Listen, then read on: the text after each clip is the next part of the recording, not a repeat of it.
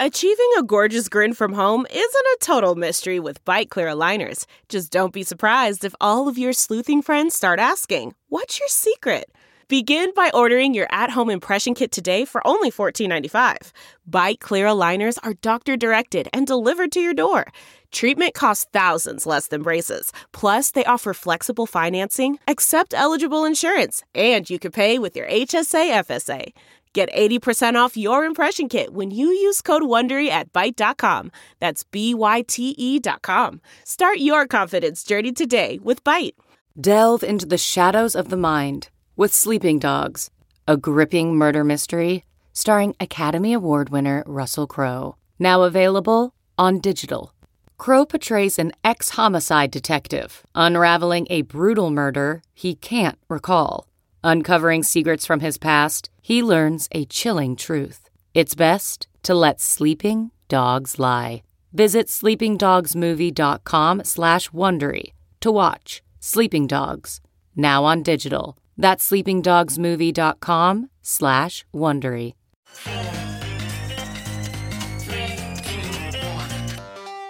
Welcome back to The Breakdown with me, NLW. It's a daily podcast on macro, Bitcoin, and the big picture power shifts remaking our world. The Breakdown is produced and distributed by CoinDesk. What's going on, guys? It is Sunday, February 19th, and that means it's time for Long Read Sunday. Before we get into that, however, if you are enjoying The Breakdown, please go subscribe to it, give it a rating, give it a review, or if you want to dive deeper into the conversation, come join us on the Breakers Discord. You can find a link in the show notes or go to bit.ly/breakdownpod. All right, friends. Well, today we are really picking up on the theme of 2023 so far, which is, as it turns out, not just fallout from FTX, but specifically the emergence of a dramatic regulatory battle around crypto in the United States. I think many of us felt that this was inevitable coming off of the events of last year, but it is playing out in very specific ways, which I think demand specific responses. We're going to read one essay and a couple of threads today. And we start with a piece by Michael Casey from CoinDesk called "Regulating Crypto by Enforcement and Stealth Will Set the US Back." Michael writes, "Call me naive, but I've always resisted the conspiracy theory that the anti-crypto stance adopted by certain US regulators is meant to strangle this industry and protect the financial establishment it seeks to disrupt. I've preferred to see it as a wrong-headed but well-intended effort to protect consumers. Recent events have me wondering if something more sinister isn't afoot, and that maybe I am naive. First, all indications are that the Securities and Exchange Commission will outright prohibit companies from providing staking services to retail customers in the US, products that give investors an opportunity to share in the token rewards that proof-of-stake blockchains deliver to validators. Following a hint from Coinbase CEO Brian Armstrong that such a ban was coming, news broke that in response to an SEC lawsuit, Coinbase competitor Kraken is indefinitely abandoning the staking service it offered to US customers and paying a $30 million fine. Second, per observations from Castle Island Ventures general partner Nick Carter and Blockchain Association Chief Policy Officer Jake Chervinsky, and evident in other signs such as Binance's problems with US dollar bank transactions, it seems regulators are pushing US banks to stop servicing crypto companies. These latest moves will make it even harder for average US citizens to participate in this industry, limiting it to large institutional investors, while various innovative startups look to disrupt those same rent-seeking intermediaries will struggle to access liquidity. It's hard to understand how these actions serve to protect consumers or further other policy objectives such as expanding financial inclusion. It feels as if government agents are deliberately trying to force this industry into the hands of Wall Street fat cats. But here's the thing. Making it hard for Americans to invest in and build crypto projects won't stop people outside of the US from doing so. Hardline actions here will just push activity overseas. And while the US might continue to generate business in institutional crypto, it will miss out on the true innovations occurring at grassroots levels. Staking ban? To be fair, SEC Chair Gary Gensler has been warning for some time that staking services could constitute unregistered securities, which would mean that exchanges such as Coinbase could be barred from listing them. The argument hinges on the income-like earning that validators of proof-of-stake blockchains earn in the form of new tokens and transaction fees when they lock up pre-existing tokens, putting them at stake in a mechanism intended to keep them honest. It could be argued that the promise of fresh token income meets one part of the all-important Howey test, which posits that for an investment instrument to be a security, the investor needs to have an expectation of return.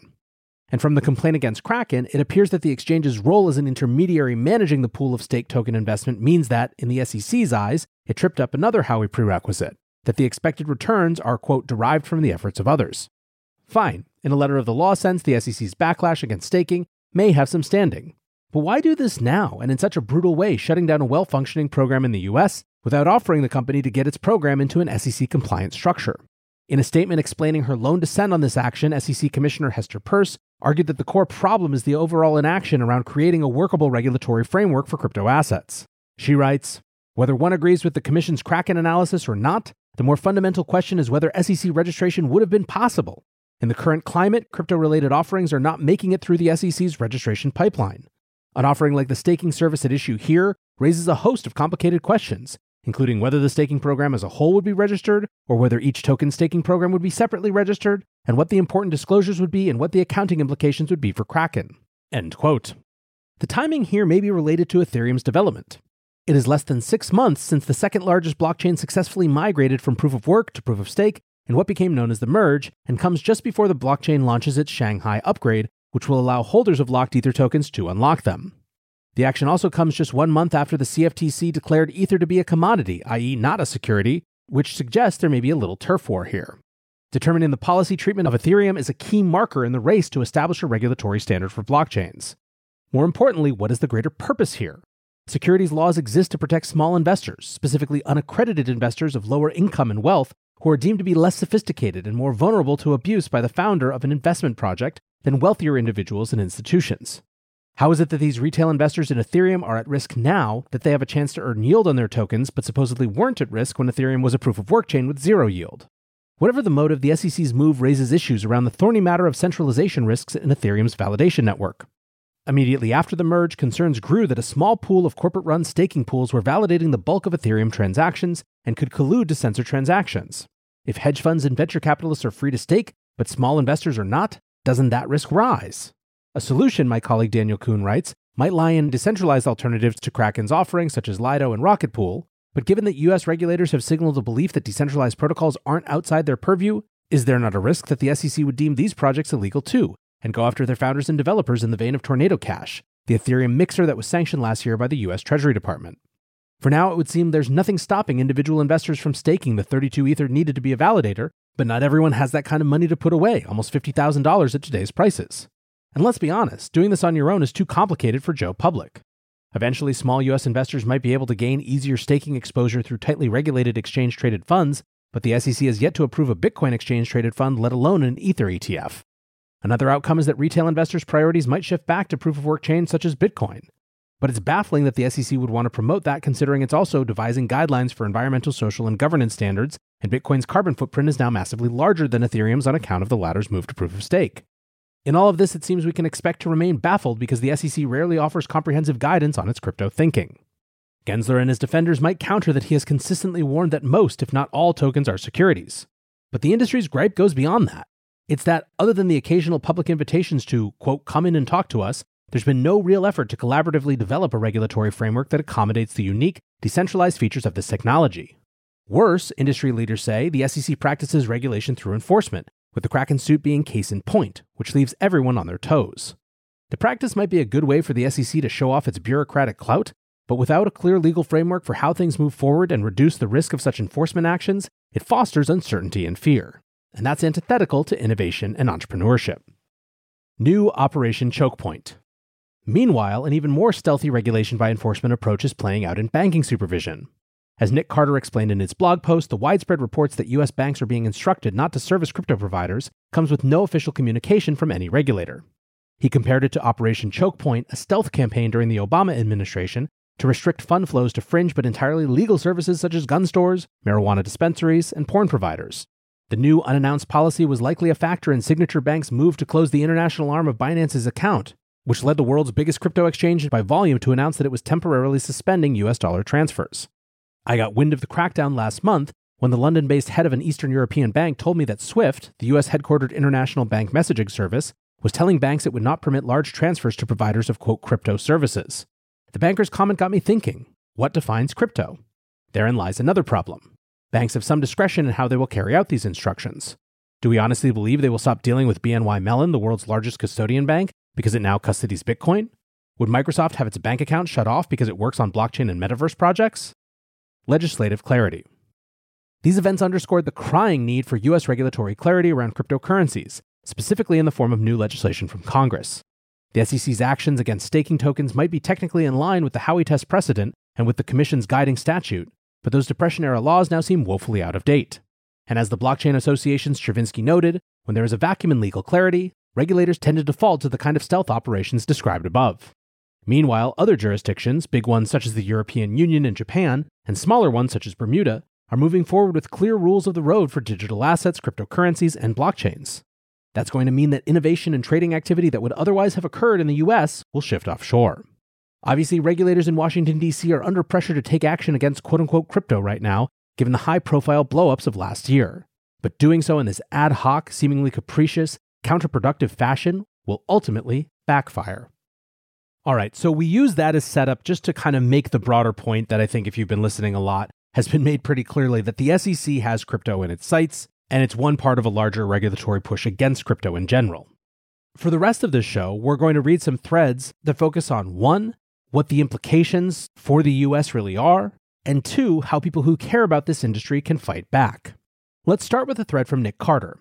He writes, "The analogy for crypto with regard to regulation isn't the internet, it's capital markets. It's not imagine if the US banned the internet, but rather, imagine if the US never developed a securities market. As a wealthy common law nation with stable property rights and no recent revolutions or civil war, the US is the greatest domicile for capital markets on the planet. 25% of global GDP, but a massive 46% of global public equity capitalization. Advantages from utter dominance in finance are incalculable. Near endless demand for treasuries, the US government can finance deficits almost indefinitely. Endless demand for US corporate-issued debt and equity, structurally lower cost of capital. Strategic value with US dollar sanctions. Crypto will exist regardless of what the Biden regime thinks and wants. Their choice? Onshore, more accountable, risks transparent, regulators have a seat at the table, accretive to US GDP, or offshore, unaccountable, shadow banked, outside of regulatory ambit, benefits UK, HK, UAE, etc. Thriving onshore stables like USDC, USDP, TUSD, onshore regulated, safe, transparent global extensions of the US dollar. Or empower USDT and other offshore issued stables, untransparent, unaccountable, unclear if accretive to US interests. So just imagine life without a market for public equity, government debt, fixed income. It's not pleasant. That's how the US is currently positioning itself in the crypto space. Pushing innovation offshore isn't a meme. It's happening. I think Nick is dead on to make this distinction between internet and capital markets analogies. I think it's a hugely important one, especially when it comes to the narrative side of this battle. And speaking of the battle, Ryan Sean Adams from Bankless wrote on Valentine's Day, "Okay, crypto, what's the best way to fight this rogue SEC?" Balaji Srinivasan, who by the way just started a new podcast that you should check out, responded saying, "You need a state to fight a state. US states like Wyoming, Tennessee, Mississippi, Montana are passing bills in support of DAOs and mining. Meanwhile, foreign states like El Salvador, Palau, UAE are recruiting crypto founders. Sanctuary states for innovation, inside and outside. There are 50 US states and 180 plus UN member countries in the world. Many of them will have a different take on crypto than DC or Beijing. So, write model legislation, get it passed, and build sanctuary states for technological innovation. The SEC does not regulate the world. The other part? We need to build a better financial regulator than the SEC. Free, open source, on-chain star ratings of crypto projects, eventually adopted by US states and foreign states in lieu of the SEC, which didn't catch FTX. The basic idea is to start thinking of regulators as binary classifiers. We want low false positive and low false negative rates and constant quantitative assessment of the regulator themselves, not just everything a scam or nothing a scam." Back to NLW here. I have a feeling we're going to be hearing more about these ideas from Balaji, which is exciting to see. Join CoinDesk's Consensus 2023, the most important conversation in crypto and Web3, happening April 26th through 28th in Austin, Texas. Consensus is the industry's only event bringing together all sides of crypto, Web3, and the metaverse. Immerse yourself in all that blockchain technology has to offer creators, builders, founders, brand leaders, entrepreneurs, and more. Use code BREAKDOWN to get 15% off your pass. Visit consensus.coindesk.com or check the link in the show notes.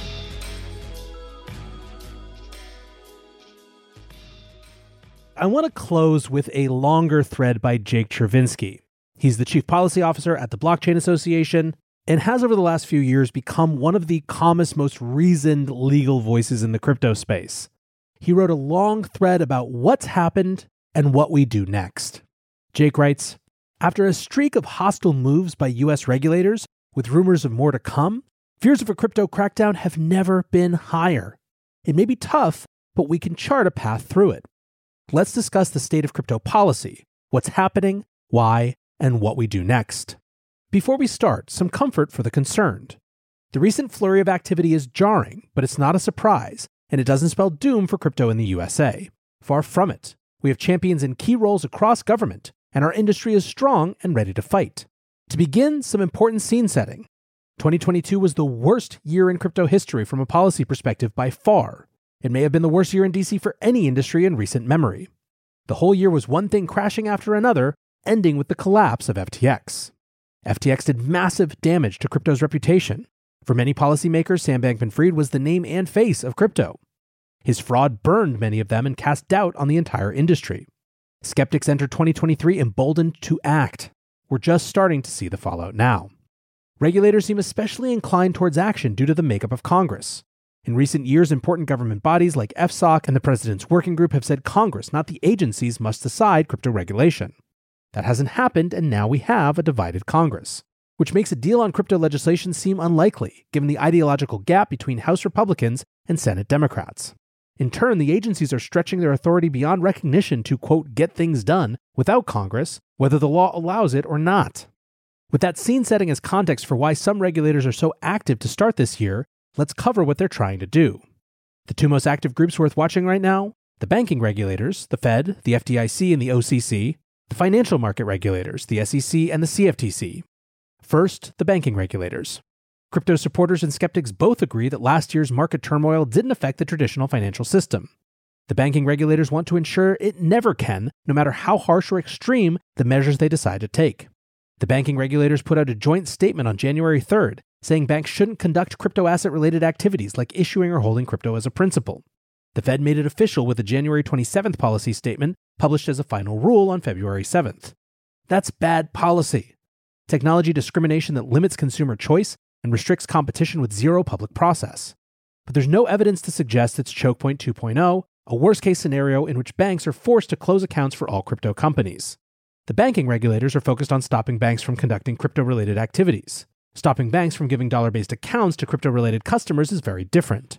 Could this change? Maybe, but doubtful. Choke point is far easier said than done.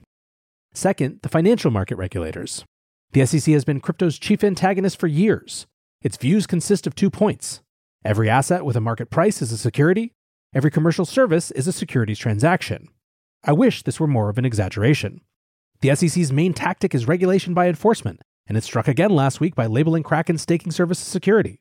That's frustrating, but it doesn't change much for anyone else. Settlements aren't the law, and every set of facts is unique. Others will fight. No matter how many enforcement actions the SEC and CFTC bring, they are bound by legal reality. Neither has the authority to comprehensively regulate crypto, neither can obtain it through any amount of enforcement, and neither will ever have it without an act of Congress.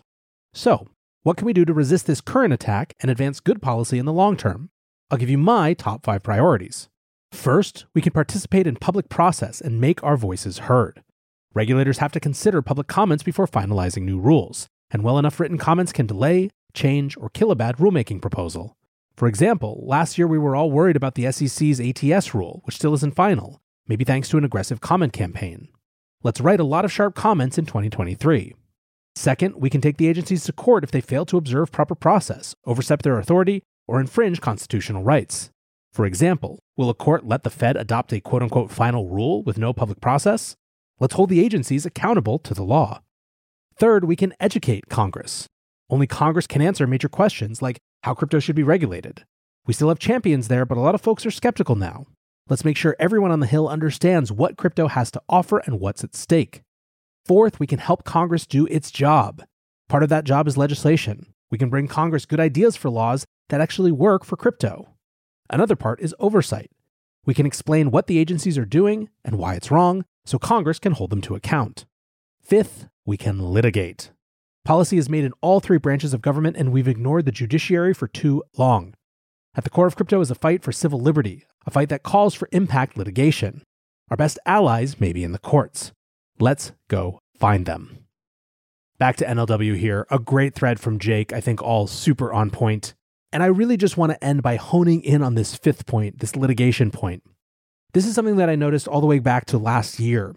The crypto companies were increasingly getting more comfortable with the idea that in the absence of comprehensive crypto legislation, we might need to actually bring things to court as a matter of course. I think based on what we're seeing at the beginning of this year, that option is going to look more and more like one of the best, if not only, available to us in many situations.